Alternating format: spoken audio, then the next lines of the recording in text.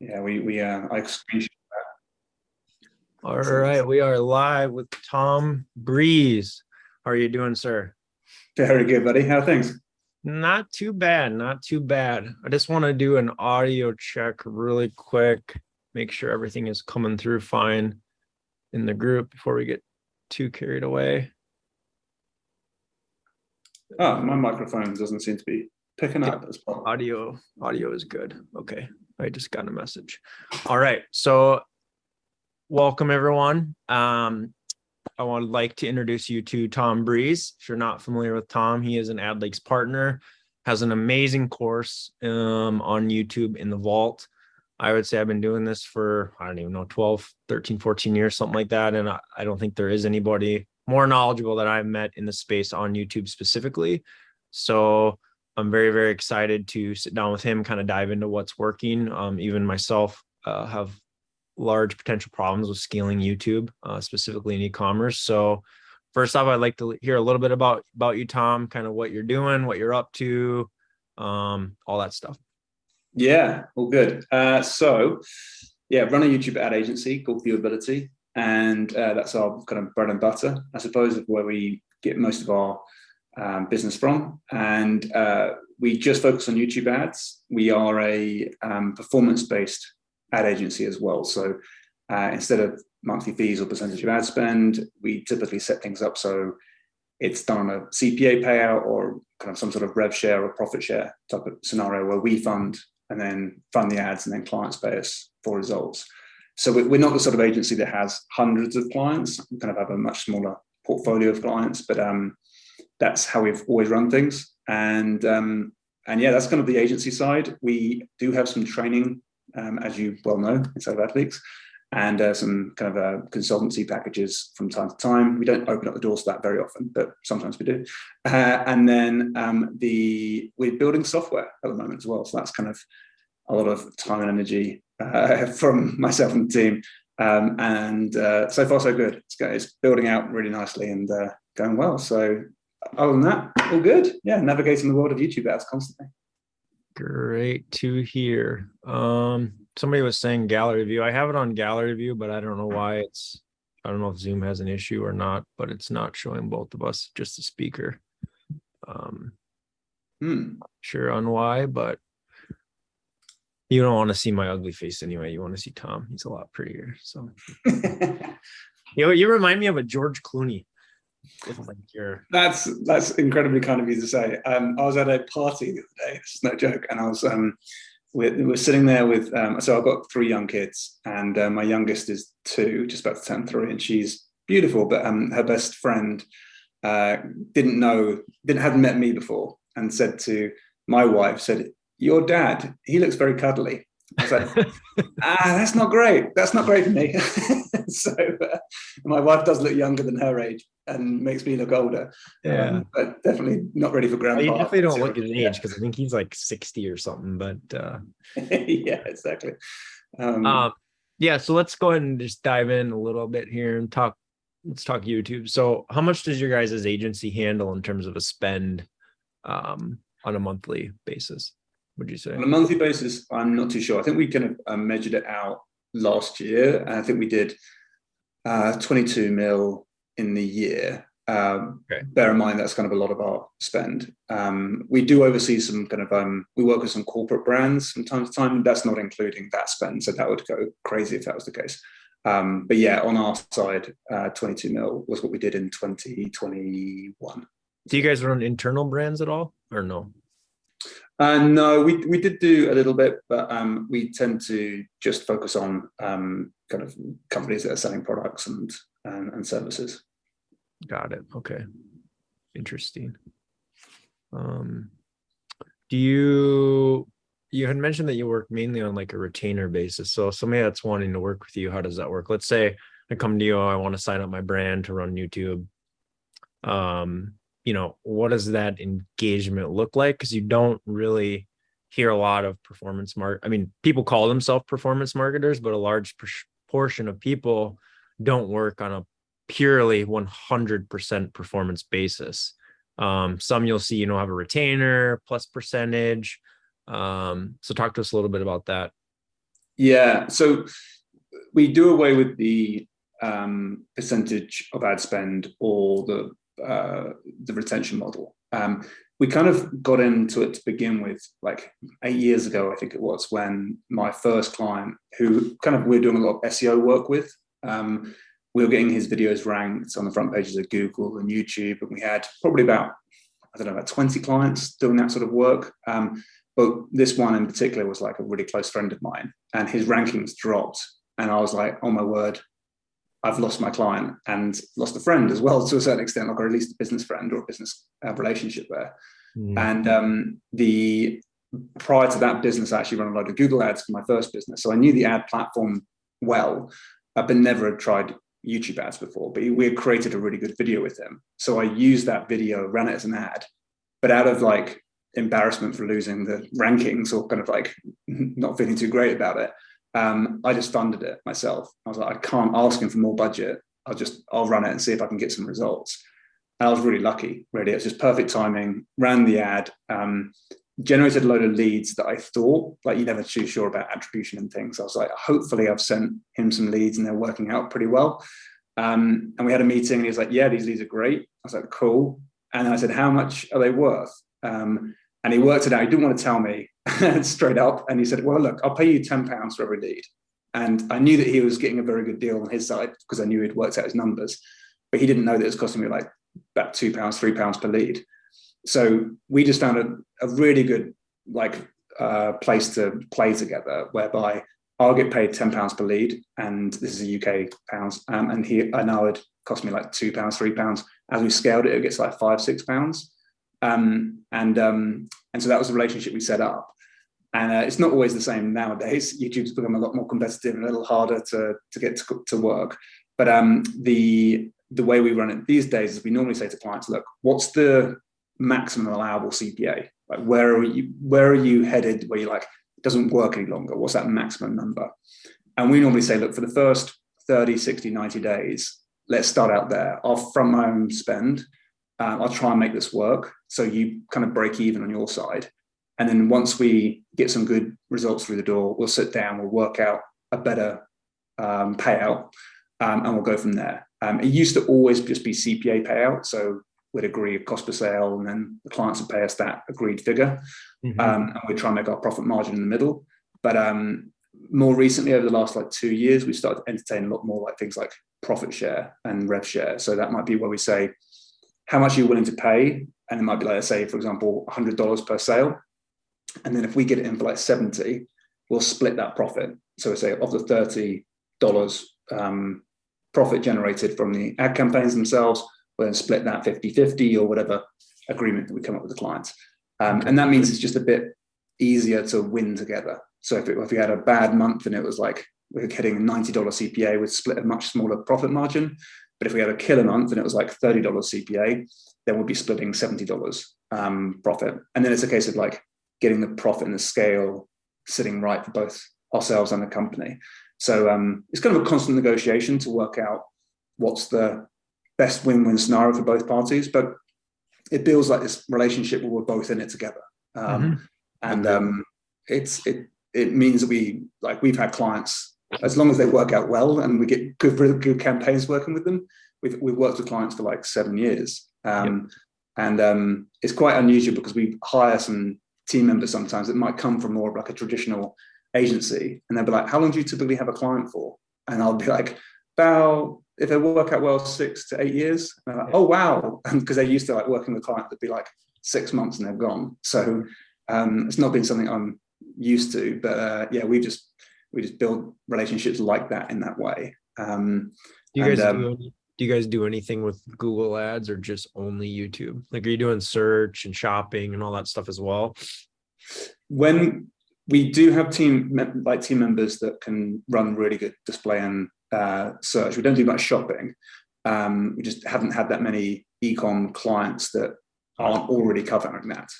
It kind of seems to be their search, and also search, brand search in particular, not necessarily something that's been we know how to do it. It's just that clients are already doing it. And also we agree, if we did do it that way, we'd have to agree a very different CPA payout because it's a different kettle of fish, so to speak. Yep. Yep. Yeah, so traditionally we don't really get involved too much with that, or really any other platform. We have dabbled in different platforms and done well. It's just we keep on doubling down on YouTube and just knowing that that's our playground and we know how to play there. So, but we've ventured into a lot more now of like helping out on landing pages and getting the kind of the whole customer journey down, because we know that's kind of a big part of YouTube ad success, is that if you can get the ad and the landing page to be very well built out for YouTube, you've got a much higher chance of making it all work. Yeah. So let's primarily, a lot of our conversation will be focused probably a lot on ecom, but we can touch a little bit on lead gen. But so yeah, I mean, we have definitely some good questions. I myself could sit here and talk questions all day, but so let's just go with in this scenario, an e-commerce client that's on Google doing YouTube. What does their percentage of budget usually allocated to YouTube look like for a client, that's maybe spending, let's say $100,000 a month on Google? Obviously I think you would agree, but e-com and YouTube are extremely difficult. I personally have even struggled with it from a top of funnel perspective. And we ran some pretty large brands that are very, very well known that I've been fortunate to work with my career. And even the brand recognition doesn't really just necessarily drive conversion. Like one would think high level brand recognition, like, oh my God, they're in my wallet, that's going to easily convert. Not necessarily. Doesn't always work that way. So from a e-com perspective, what kind of budget are you allocating towards YouTube versus, say, the rest of their paid media? Yeah, good question. So it's difficult to kind of give you that answer straight out that makes sense, because we only do YouTube and we are performance based. So like when we get it working, we normally have license to scale to the moon and go as hard as we can based on inventory. Let's say I came to you with this brand and I said, hey, we're spending $100,000 a month across all of our paid media. I'm going to hire you, Tom. What does the first 3 months look like for it to test? Because obviously if you came to me and said, we're going to scale to the moon month one, I'm going to say, whoa, wait a minute. I got to see profitability here first before I allow you to just go and start spending. So what does that first 3 month initial term look like in terms of what should I plan to spend? If you're already spending 100, I would say give yourself 10% of that budget for a month. That'll be plenty to test out with, and more than you need, to be quite honest. Like if you can't get something working after $5,000, I'll be like, something's wrong here. There's something. It's not more testing will prove this out. I just know you can call it quicker. Like there's gonna be some obvious plays you're gonna go with, and if nothing's working on that side, you're like, okay, this is not going to turn around. I'm not going to get this to drop by an extra 50% or something. CPA is going to be, this is way off and it needs to be fixed. So you can really tell that with $5,000 I would say. That goes against what most people would say, because I know that I talk to other people that are like, give me 60K and I can tell you if this works or not. I'm like, yeah, okay, that's just wasteful in my opinion. Yeah. But I would say that you get this kind of weird scenario after 3 months. So 90 days, it feels like if you advertise for 90 days using YouTube, it feels like something turns a corner after 90 days. And if you were running, like, let's say you were running a specific ad or a set of ads, let's just go with one ad. You had one YouTube ad and it was going to an in-market audience, let's say, because they're typically one of the ones you tend to focus on if you're doing e-com. And you go to the page, what it looks like on day one, or even at the end of month one, will be completely different to what it looks like at the end of month 3, which is, you could say that's machine learning and algorithm, but I think it's something different to that. It's because you can already have data in the ad account and it still doesn't prove out in the way you'd expect it to. So I normally say to clients, look, let it run at low cost for 3 months, unless it bangs out the gate and you're going great, then start scaling. But if you can afford to lose $5,000 to $10,000 a month just for the fact that you have to let the machine learn or have to let the account get used to the promotions, then it can be well worth waiting that 3 months, because all of a sudden something that was like just a little bit too expensive can now be really profitable. So I don't have a reason why that is the case, but that happens a lot. So that is an annoyance that comes with running YouTube ads with ecom in particular. You mentioned in-market audiences. Do you guys run also a lot of like custom intent with keyword plus audiences mixed in? Yeah, we don't do a huge amount of like overlaying. So like if you had like an in-market and then you added keywords or added a topic or something along those lines, we tend to keep it to one type of behavioral targeting and demos. Those would be the two that we'd focus on, and lean on machine learning to figure it out. It's not to say we haven't tried that. It's just that I suppose we get a little greedy from a standpoint of like, if it's not going to work without me putting all this layering in place, it's never going to take off. It's never going to kind of really work. So I prefer to try and figure out how to make the creative better. Yeah. Because that's such a big lever with YouTube. Like really, like one ad can perform twice as good as the next ad, if not more. And you can't do that much with targeting, I find. Once you know how to run the ads properly, it's like you're gonna limit yourself to a certain extent of what you can do. And then you've got the offer and the ad to play around with. And the offer is not going to change too much because that's the client's thing. So we don't get involved too much with that. But ad creative is still a huge lever. And if you know what to do in your ads, and there's some real key things which I can share with you that I think you'll find very useful, might actually get your campaigns to work really well. That's the biggest lever we pull. So don't do a huge amount of layering, to be honest. I would like trying to say demographic data, sure, but then focus on that one in market per campaign.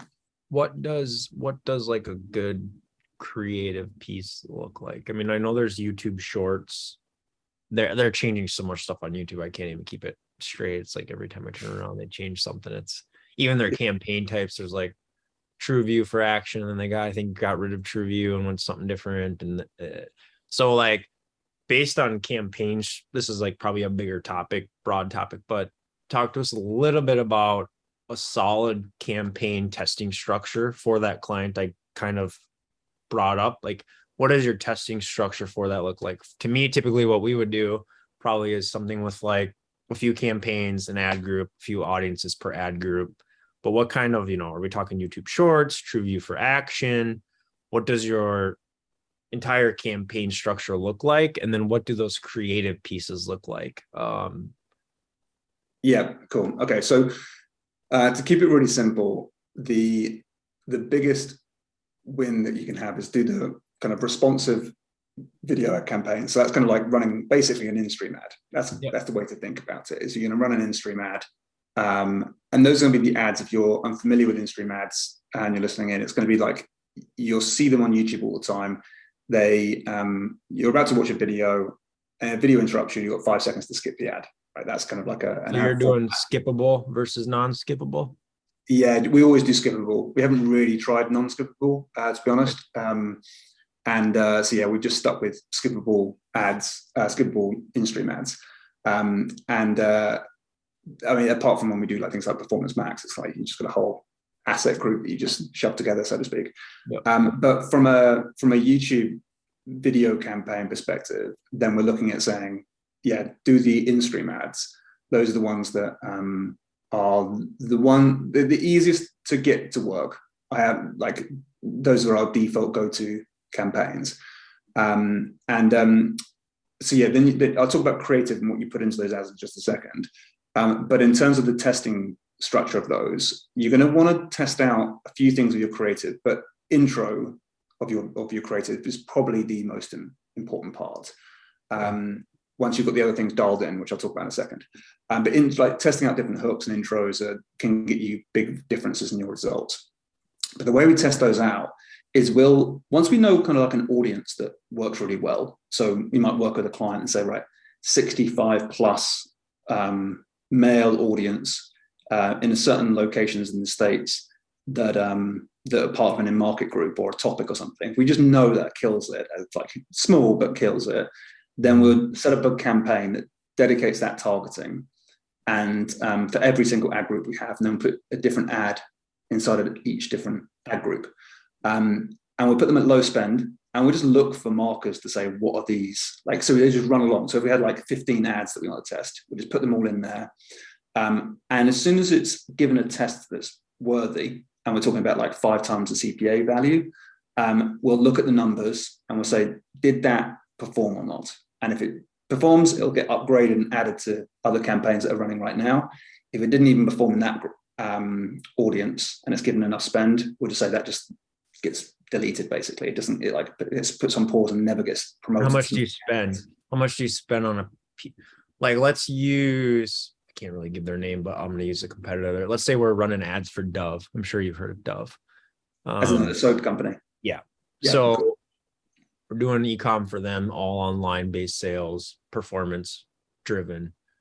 What would you test? I mean, I'm sure their average order value with the competitor I'm thinking of is, usually in the $20 to $40 range online. What would you test on a piece of creative before you killed it? 2x CPA, 1x, 3x? I'll probably go 5x if I felt really comfortable with how much budget we have. Obviously, if you're a bit restricted on budget, then you're going to have to go a little bit shorter. I know if you've got loads of creative, then that's the funny thing is that if you compare it to like Facebook, I hate more and more and more creative. I know it's important to test it, but like typically, if you find a bit of creative that works, and as long as you're not pushing it to the max, then that creative might work for 3 months, 5 months, can go longer. We've had videos that have worked for like 2 years, the same video, not changed at all. Yep. So there's a lot of runway with a good ad. And we just had that discussion with somebody, and they were like, we're sending you all these videos and why aren't you putting them in? Well, do you don't understand? Like, you could spend literally on YouTube, and I don't even know if you could spend as much on Facebook as you could YouTube, but you could spend $1 billion in an hour if you wanted. Like, the amount of reach on display in the YouTube network is so humongous. It's not even funny.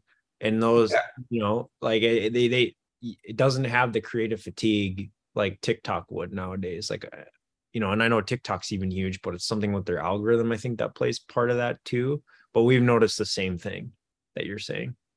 Yeah, exactly. And so we've always we went on a big creative drive, maybe about 4 or 5 years ago. We're like, okay, cool, because I think I watched a presentation from a Facebook advertiser. I was like, we're not creating nearly enough creative. We need to test so much more. And so we kind of went crazy on testing new creative. My ad buyers are like, okay, well, how are we going to test all this stuff? Because you're just going to waste a lot of money finding out duds. And when you find a winner, it's like, great, well, let's just park that and wait till this other one gets a little bit of fatigue, and then we'll add this other one in. But you know what it's like. If you put like 2 ads together inside of one ad group, one gets massively favored than the other one anyway. So you can't even force it through sometimes when you want to. Yep. And so I just don't think it's a good strategy to keep on creating more creative, which is hopefully music to people's ears, because it's like the creative slog is hard. But you just don't need that much. You need good creative and not just more spaghetti at the wall. You need to be a bit more strategic about it. So we always test like about 3 different intros for every video. But if the core part of that video isn't working, it's not like a new intro is going to work well. If you try 3 different intros and they're all pretty good and it just doesn't work, the core of the video doesn't work. So just start with a new one. But yeah, if you try like a piece of creative and you put 3 different intros and they all work quite well, like, okay, cool, keep on iterating, use that one core message and just keep on playing around with it. Like you can take the same video and turn it into so many different variations. You can put like text in there, you can shorten it, you can lengthen it, you can put different music behind it. Like one good video asset can go a long way without you having to constantly be creating new ideas and going back to the drawing board. It's hard to get that one to crack, but then when you do get it, it's like, all right, not only have you got a really core ad that you can do lots of versions of it, you've also got the ability to say, right, next time round, we're using that as our kind of a bit of a template to create the next video ad. Because you don't want to kind of go and reinvent the wheel. You want to take the same concept that you know is selling and then say, cool, let's just do another variation of that, which feels completely new to the user, but it's not. Are you guys usually doing like CPC, target CPM, target CPA? When we get started out, we work on max conversion. That's kind of like the bidding strategy we'll go to begin with. And we tend to build out lots of campaigns, maxing out around about $300 a day. Can go a little bit higher than that if you're in a big niche, but like we'll try and So it's a very different strategy to start with, like lots of campaigns, lots of different targeting groups, low budgets or lower budgets, can be down $50 up to $300, round about that sort of marker for maximum or maximized conversion. And then once we find one that's just like doing really well and it's done well for a long time, we will either build, with a few different strategies actually at that point. So if we want to scale up something that's working on a max con, we might then say, cool, just start up another max conversion campaign, so like clone it, but just start at a much higher daily budget. So it might be like 10x what we've already done. So if it's on $300 a day, we might go to $3,000 a day. And that doesn't always work well, but when it does work well, it's amazing because you. How many times? That brings up a really good point that people always ask, and I think it's been in at least a lot. Is, hey, I have a YouTube campaign that's doing very, very well. I want to scale like what we're talking. Can I just increase the budget? So you're saying it's something like Facebook, to where leave good alone, let it run, constantly dupe. How many dupes can it take to get to the center of a Tootsie Pop? No, I'm just kidding. I don't know. I just heard that. I mean, like, how many dupes can it take before you actually see it working? Is it usually like 1, 2, sometimes 5? Is it just completely random? Are you better off duping it 10 times and then just killing after like 3x the spend? We won't dupe it as in like, well, very rarely will we dupe it so it's like exactly the same settings at the same budget. We'll just say, if that's, so like, let's say, for example, we had lots of campaigns. It might be like, say, for example, we sometimes go this granular. We might say, right, this is targeting golfers, let's say, let's say an in-market group might be like a golf equipment, for example. So they're looking up golf equipment, and this campaign is working really well for males 55 plus, something along those lines. Then we might say, great, let's put another one that now goes 35 to 55, and we'll see if that younger demographic also want this thing at the same price point. And so we're kind of like scaling out in that way, just targeting a new audience. But if you wanted to stick with one that's worked really well for you for a long time, you might want to increase the budget. But we find like like a campaign like that might find its way, and it's doing really well. If you up the budget, with maximized conversion especially, it feels like you can sometimes just break the whole thing by pushing too much. And I much prefer to be like, let's get it to a level where it like works really well, maybe even like peel back by 20% and just let it run really smoothly for pretty much ever. That's kind of what I want it to do. But I'm slightly different. I'm not the sort of person that wants to go and spend $100,000 a day on an ad campaign. I want to be like, cool, I'm happy with my much smaller, but really happy with the performance that's not going to jump around everywhere. So if you wanted to then scale up that campaign that's on like, let's say $300 a day, it's hard to put like 350, then 400, then 450, and then 500. It's hard, like 20% increases are like the standard on YouTube. Seems to be the standard of most platforms as well. So jumping 20% every 72 hours, kind of like there's a general rule of thumb. But I just don't find that works very well with maximized conversion. You'll be much better off like holding it where it is, duping, but then starting at a much higher price point and see if that works still on maximized conversion. You just say like you're giving that campaign new settings, the machine learning works for that campaign at that new setting. And if that works, we'll then start reducing the budget on the $300 a day when they're still live. That's one way of doing it. Another way of doing it is to say, set up on a target CPA campaign. And so you'd say, right, those settings, dupe it, but just change the bidding strategy to target CPA. And when you do that strategy, then you can increase it by like 20% every 72 hours. And that is a lot smoother. So MaxCom doesn't like keep on small increments. It likes big jumps, I find. Target CPA can slowly be increased. And it's a bit of a smoother ride. Okay. Do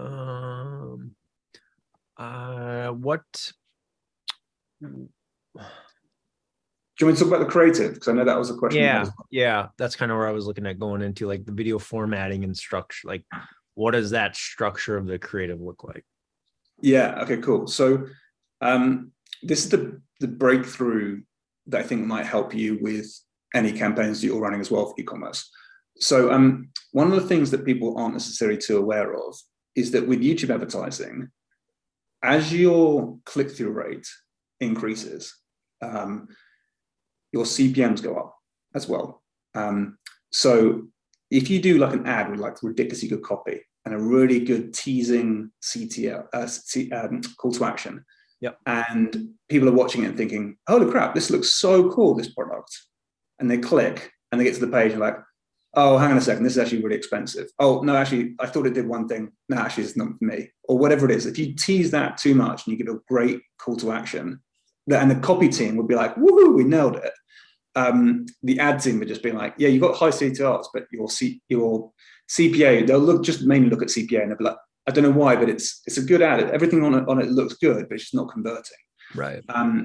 It's not that. It's that it probably still is converting. Like the click to sale percentage rate is probably still pretty strong compared to all the other campaigns that might be running. But the problem is that CPM's gone too high, because if your click through rate can probably improve by maybe, okay, maximum is going to improve by like double. So if you had like a 1% click through rate, to get it 2% is actually really quite difficult, but it is not unheard of. But you could double it.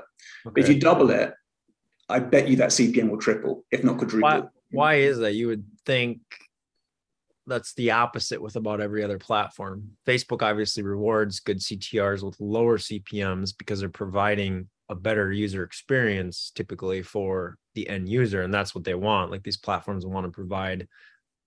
Why is it different with YouTube? I've never heard that before. So yeah, no one really heard this before. I've got evidence. I can show you some screenshots in a second. The reason being is because YouTube is an ecosystem where YouTube want you to stay on the platform and watch more ads. Basically, they don't want you leaving the platform. And it is a platform where it's very sticky. People want to, like, that's how YouTube's model works, you know. Mm-hmm. And so as soon as you click away from the platform, it's like YouTube is saying, if that's going to happen, then you're going to pay for it.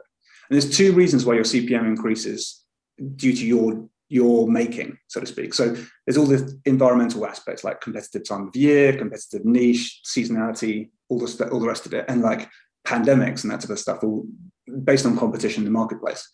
But if you have a high CTR, which is by far the biggest indicator of a high CPM, that's one thing. But also length of ad as well. And you're just chewing up more watch time. If you have a long video ad, YouTube now penalizes over 3 minutes, apparently. I think it was said, and then everyone believes it, and it's kind of true. Any long ads that are on YouTube now are a bit more expensive. But also the reason being is if it's a good ad and people are watching it, YouTube can't show more ads when they're already watching an ad. So you can only pay once your ad, and you pay for that impression, and then YouTube can't show you more ads at that time. So like if you're watching like an 8-minute video, organic video on YouTube, you'll see an ad at the start, middle, and end, and that's across kind of. So they get to show you 3 ads and more because they actually show you 2 ads at the start as well. And sometimes in the middle and the end. So that could be up to 6 ads they're showing you in 8 minutes, rather than one ad that you have like 8-minute ad or something. So they charge you a lot more for it, which means that if you're going to play the financial game on YouTube and try and get that cost per acquisition down, creative is a huge thing because your CPMs don't just nudge up a little bit. I'm talking about kind of CPMs that can be as low as $15 and as high as $90 just because of the creative. It's huge. It's a huge swing, and your CTRs don't increase that much either. So it just becomes your copy team might be like, yeah, we've nailed it with a really, really good bit of copy that works really well on Facebook, but it will die a death on YouTube because it's just not the platform for it. You might have great click-through rate, but terrible CPMs. It's not obvious to people how to figure that bit out. So the way you do it is you say to yourself, well, I only want the right people clicking by design. So I'll reduce that CTR down to just my perfect buyers, getting a low CPM and a ridiculously high conversion rate on the back end. So what you're doing really is you're saying I'm going to front load the whole funnel or the whole sales message up front to basically disqualify as many people as I can, but in a good way. So there's a couple of ways you can do this. One is you can demonstrate the product really clearly, like just do the whole demonstration of the product on the video, like take your time over it, do it properly, so you know you're only going to have clickers clicking through. That's one way of doing it. And using things like jargon and that type of stuff for the target market you're talking to, that's always a useful thing to do. But one of the biggest things you can do that we're playing around with more and more nowadays, and we've seen it work ridiculously well a couple of times, and it's the breakthrough that's worked for e-commerce, is to put the price in the video. So mention up front what the price point is of the product. Do you do that at the beginning, at the very beginning of the video, in the ad copy? Because I know your ad copy space is very limited with YouTube. That's a whole nother issue that we could talk about, you know. But. Yeah, you want to add it. I found so far, we're testing more all the time, but at the start. So if you know what the problem is your product solves, then mention it right at the beginning. So for just $27, you can overcome this problem for good. Let me show you how. That would be not the best copy in the world. It wouldn't be terrible, but it wouldn't be the best. But you play around with the price point at the start of the video. And that's where you can have like these amazing hooks. So you can just put like, right, price point hook or no price, just see what the impact has. Yep. But then if you think about it as a user, you're watching it. And if it's not right for you, you're pressing skip. But if you see it, then you're contemplating, all right, it's $27 and I do have this problem. Is it worth it? All right, and then you're going to carry on listening at that point. Full demonstration. The only point you would click at that point is if you want to go buy. And that's the whole idea behind YouTube ads with e-commerce, is get the price point in there. I would recommend demo the products really cleanly. Don't have to worry about copy and being the most amazing copywriter ever. Just get the damn thing done and just show people and say, this is the price point. If you want it, it's here. But also a really good thing you can do for click-through rate as well is to say, on the next page, this is exactly what you're going to see. So show that in the ad. Show people like, this is where you click, this is where you go buy. And yeah, just make it really clear for people that say, this is the sequence. So when they get there, it feels familiar, they know exactly what to go do. And that'll work by design from the standpoint of like reducing that CTR and therefore reducing your CPM and probably making it cost effective for yourself. Right. Interesting. I have never heard the way that you explain CTR and CPM being more expensive. I don't think I've ever makes complete sense. What's the goal? I don't think it's a unique thing. I don't know anyone's talking about it. I would think it'd be the opposite, but you're right. They're making their money, but Facebook's the same way. Like Facebook gets paid by ads, so like, you know, it must just be they have a different philosophy. I don't know. Well, look at this. This is the relationship between just two accounts. So all these blue dots are ads, and you can see the CTR. We thought we had nailed it on this day when we got CTR to be 3.5%. Like, oh my word, we're gonna nail it. But look at the CPM, it's near $100 for that. Mm-hmm. And down here, it's like, okay, cool. The click-through rate's like a third of what it is, but look, the price point is far lower. So these ads can perform ridiculously well. So copywriters don't like us most of the time because we have like evidence to show them, yeah, you're actually hurting us. Right. And the one underneath there is a much bigger account that we've run for a long time. Mm-hmm. But again, you see the CPM can raise up to like $30-$40 up here, but down here it's like $5, $6, $10. And it's that one's a bit smoother. It's a bit more of a. It's not quite so easy to see that one, but I'm like illustrating the trend here. You can see it quite neatly that as your CTR goes up, your CPM goes up. In terms of the creative, are we talking 16:9 or 4:5? 16:9 is the vast majority of our ads, but you can do square ads, you can do vertical ads. Where do square ads even run? Square ads would run on mobile. So anything that's 16:9 would be desktop and mobile, and then anything that's not 16:9 is only available for mobile or tablet. Mm-hmm. As I understand it, that's the last time I looked at it. Like you, things move quick on YouTube, and so I'm never 100% sure. I'm not in those accounts. I'm not in those accounts every single day. So like, it's just YouTube. I think is one of the it's one of the fastest transitioning platforms that there is. I think There's been a lot recently, for sure. There's been a lot of change recently. They seem to have wanted to play the same game as Facebook. Because I remember, like, 2 years ago, there was like so many different new types of ad creatives that came out on Facebook, and YouTube just stuck with their one version. And they tried to change it to, I think we talked about like tree view for action, and then it's responsive now, but everything's kind of falling into place to be the same thing. I can't ever keep up. I just try and go with the flow. Here's a question from Ryan Masters. Let's say you have a Google ad account that's tons of conversion data, and you have another one that doesn't have any conversion data.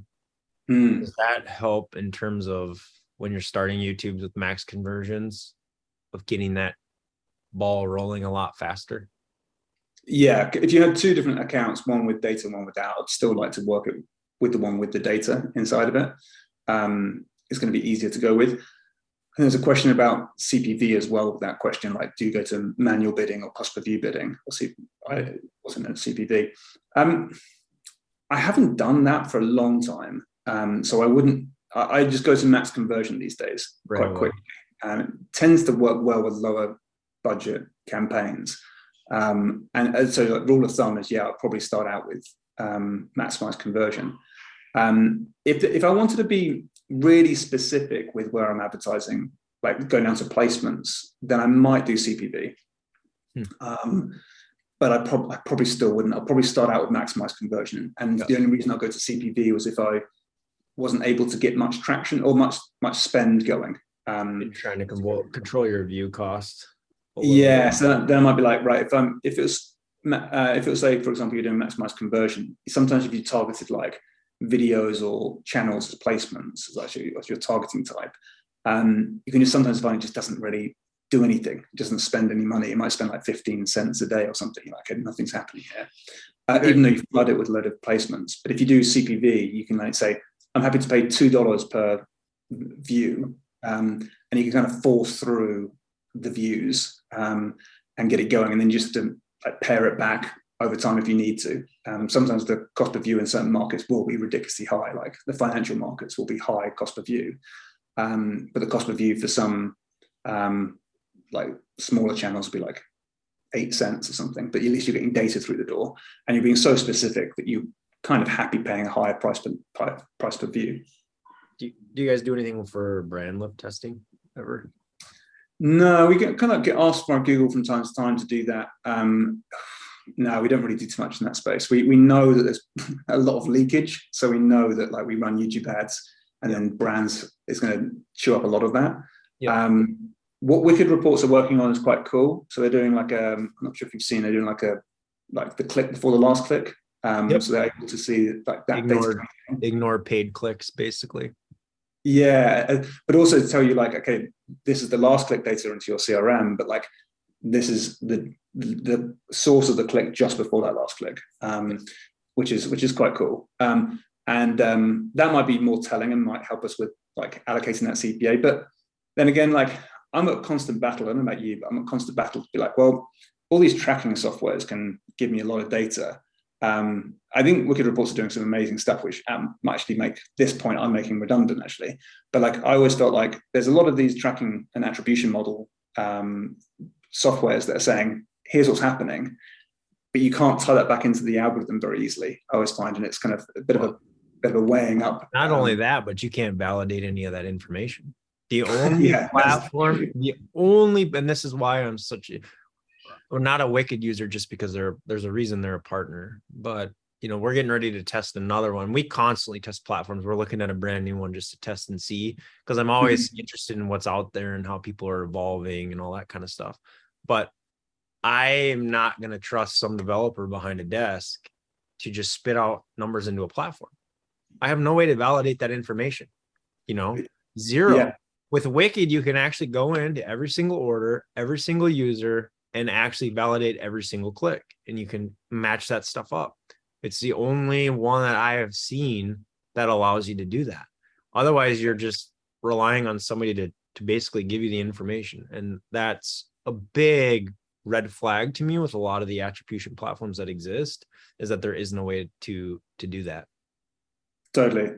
And that's, I kind of, being a performance marketer, I know we're leaking conversions. So I know that we're running traffic through YouTube and then they're getting, as I said, sorted up by brand search and things. And it wouldn't have happened if it wasn't for the fact that we're doing the YouTube, because YouTube does play a big brand play. How do you get paid then? Like what is your source of truth? Yes. End of the month, you come to me and we're on let's say we're on a 10% rev share. Where does that number get pulled from? Wicked report? Yeah. So it's a difficult thing to easily figure out. So what we tend to do is, like, most of the clients we work with who are on that sort of basis are wanting us to win. They're kind of like, they're not looking to be untruthful with their numbers. They're kind of like looking to say, look, I want you to win as much as us because we'll win together. And that's kind of like the setup in a very big. Sure. So we're always saying to them, like, what can you afford? Because the more you can afford, the more we'll grow. But obviously there's a profit curve. There's a kind of at some point we can make it grow like crazy, but we might just be at break even. So we need to work out carefully what those numbers are.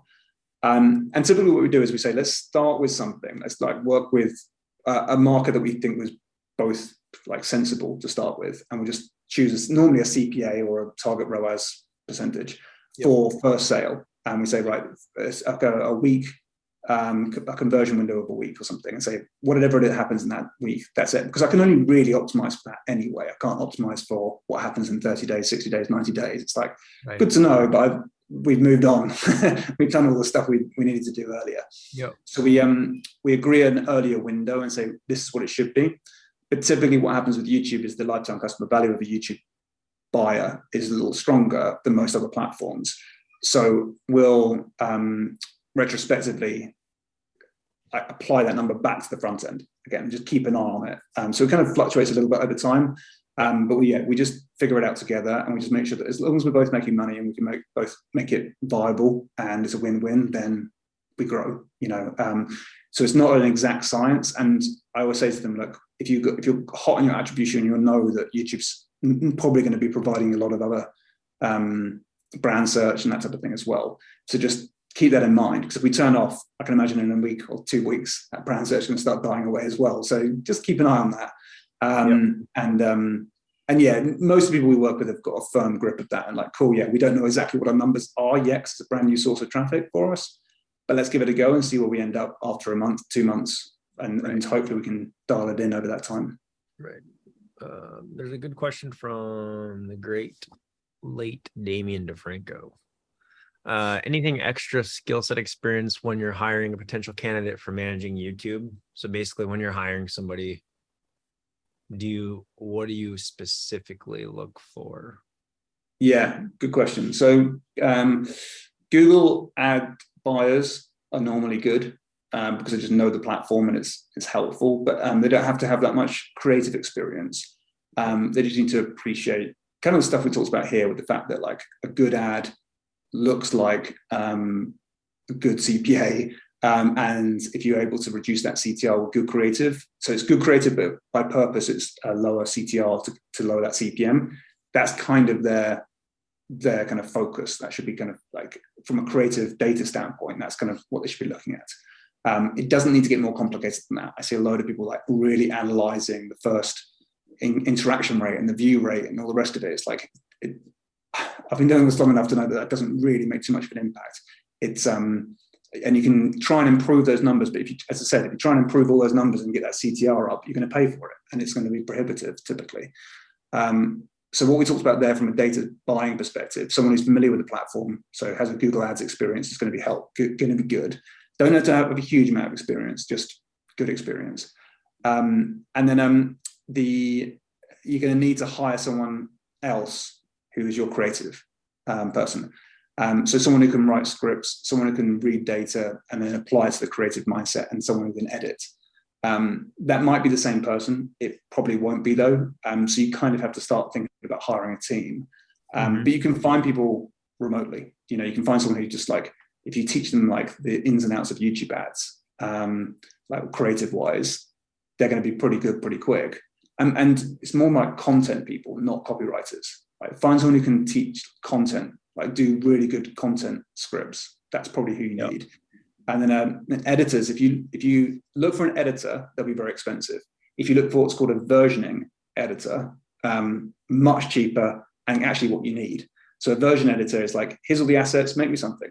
And they're given free rein to like not necessarily create new assets, right? Or create new assets. They're going to repurpose existing assets, like put new music and take the audio out of something and put it into slides and all the rest of it. They'll create different videos from exactly the same stuff you give them, and they're far cheaper than an actual editor, because typically you'll be paying for someone who's like ridiculously good at animation. You're like, you don't need that. You just need someone who's kind of like takes the existing assets and turn them into something cool. So a versioning editor is what you need. Right. Interesting. I've never heard of a version editor before. My brother is a recruitment consultant in the media world, and he was like, you don't need an editor. And I was like, what do you mean? And it's like years ago. He's like, you need a versioning editor. I was like, cool. What's that? It's like, it comes in at about a third of the price. I'm like, okay, I like it already. That's cool. Mm-hmm. I'm going to rapid fire these questions because I want to be respectful of your time. What's the best practices for reducing lead costs? Is it time for native lead forms? Actually, I don't think they don't have a native lead form for YouTube, unless that's come out recently that I missed. They had one ages ago and they still have it. And they still give you that option when you're building a campaign. I've tried it, didn't like it, still don't like it. So that can nip that one in the bud. But that said, anytime I say something like that, I'm always like, I should probably go test that again. It's been a little while since I've tested it properly. So yeah, I haven't tested like the native lead form for YouTube for a while, but by everything I hear, it's not a great thing. But then again, everything I hear isn't run in the way that I would like it to be run. So what is that? What's that under? So I'm building a campaign now. Oh, okay. Good question. I'll need to quickly look. Let me just I never knew that existed. Would it be sales? Well, it'd probably be leads, I would assume. Yeah. And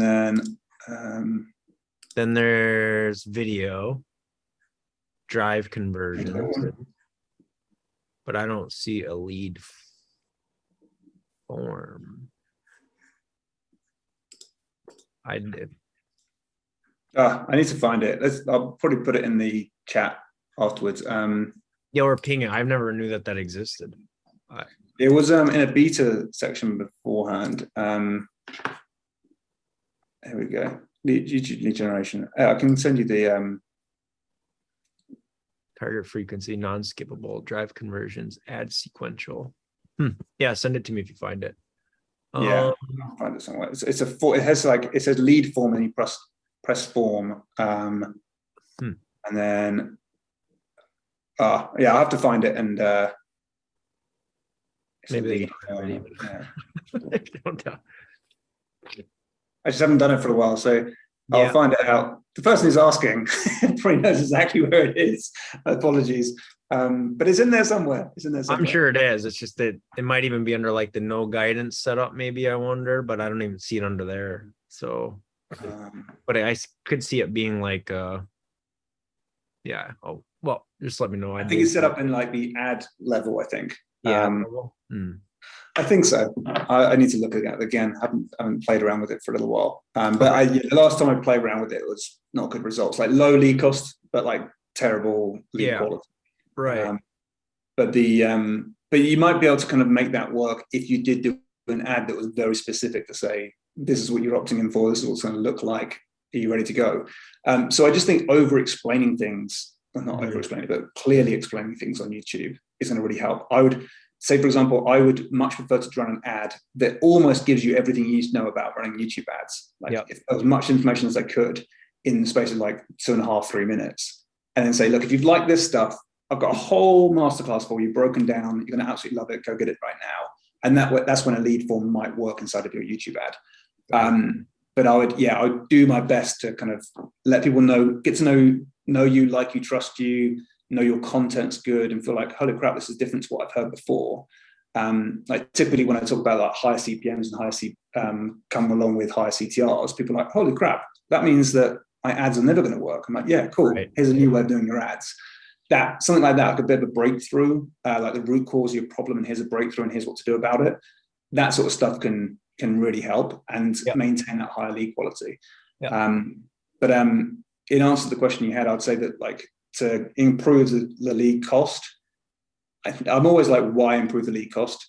If it's an expensive lead, but it's like turning into a higher customer, then all the better. Like, I try not to get paid out on cost per lead anymore, because some of the best leads are going to be higher than the price they're officially allowed to pay. And so I try and move to cost per sale as best as possible. But like, to answer that question, I'd just be like, look, what we talked about earlier, more explanation, really clear call to action, probably put the price point in before. If it's not a price point, just lead gen, say, here's what you're opting in for, and be really clear about that. And then know that the only people that are going to be clicking are going to be people that know the next step afterwards as well, and what they're getting themselves into. Okay. Well, there's not any more questions. Let me look in the chat. I think that covered most of them. I think, is there anything else? Is there anything that you have in terms of like jaw dropping, that you want to put out there, top level mistakes people make, some last minute takeaways for everyone?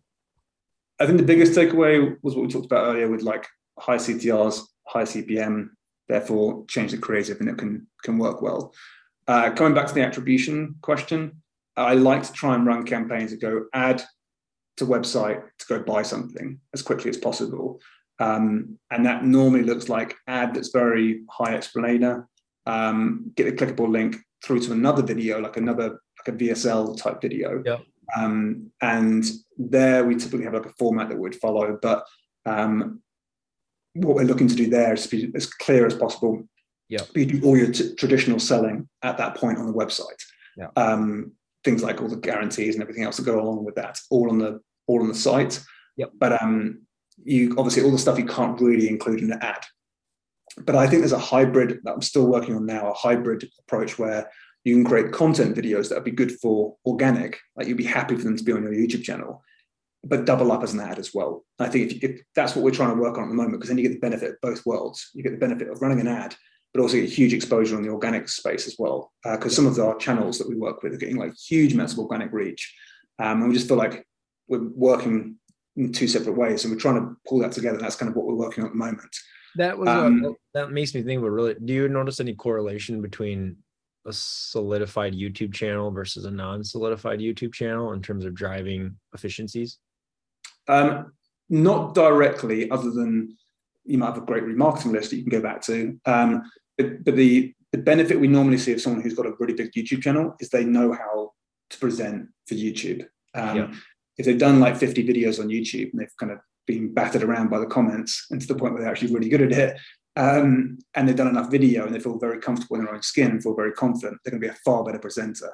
And a good presenter is worth its weight in gold compared to like copy. If someone can actually present really effectively, then it feels like, oh my word, I get the character of this person really quickly. It makes a huge impact. But the only other thing I would say is that if you are creating good content, like even if it's like demonstration and what your product does and how it solves people's problem or how you created it, the story behind it, all that sort of stuff, that should all be in your ad potentially as well. But if you do create like a really good like 5-minute piece of content that kind of illustrates a lot about your product, you can use what's called in-feed video ads. And this is sometimes the easiest way of getting into YouTube. So in-feed video ads are like it's like promoting your thumbnail of your video, like a bit like a display ad in a weird way. You're kind of like using it as a sponsored organic video. You still want to have a call to action in it, but think of it like an organic video that you're going to promote. We've done this with clients, and they don't have very good call to actions on them. So just like the best content in their channels, and we just put like $5-10 a day behind it. But two things happen. One, you grow your channel really quickly because we're going to optimize that campaign for really high retention. So you know you're getting good quality viewers watching the videos. But once you do that and you start optimizing for retention, you can look back at all of your keywords you might be targeting, or demographics or topics. It's typically just topics and keywords we go after. But you can then look back and say, right, we've optimized all these keywords for very cheap. We're talking about like $50. You can then see which keywords are working really well for you based on high retention. And those correlate very closely with what keywords are likely to work well for you when it comes to performance campaigns. So you can, if you had like 100 keywords and you worked out that only 15 of those work, you can work that out for $50. Yep. Then from those 15, you take those and you put them into cold campaigns that would be like with your in-stream ads, or you can put them inside of a custom audience and build an audience that way as well. It's just a really cheap way of getting into highly effective YouTube campaigns. Yep. Makes sense. Okay. Yeah. So that's if you wanted to not spend too much or waste too much money when you first get started with YouTube ads. Yep. I think people are talking about that. It's a great way of getting started, especially if a client already has good content. Okay. And I know Ryan, for example, has great content. So yeah. he would nail it with that one, with a lot of his dance stuff and a lot of his other products he sells. He's great at that. So could lean in nicely with him for video ads. Okay.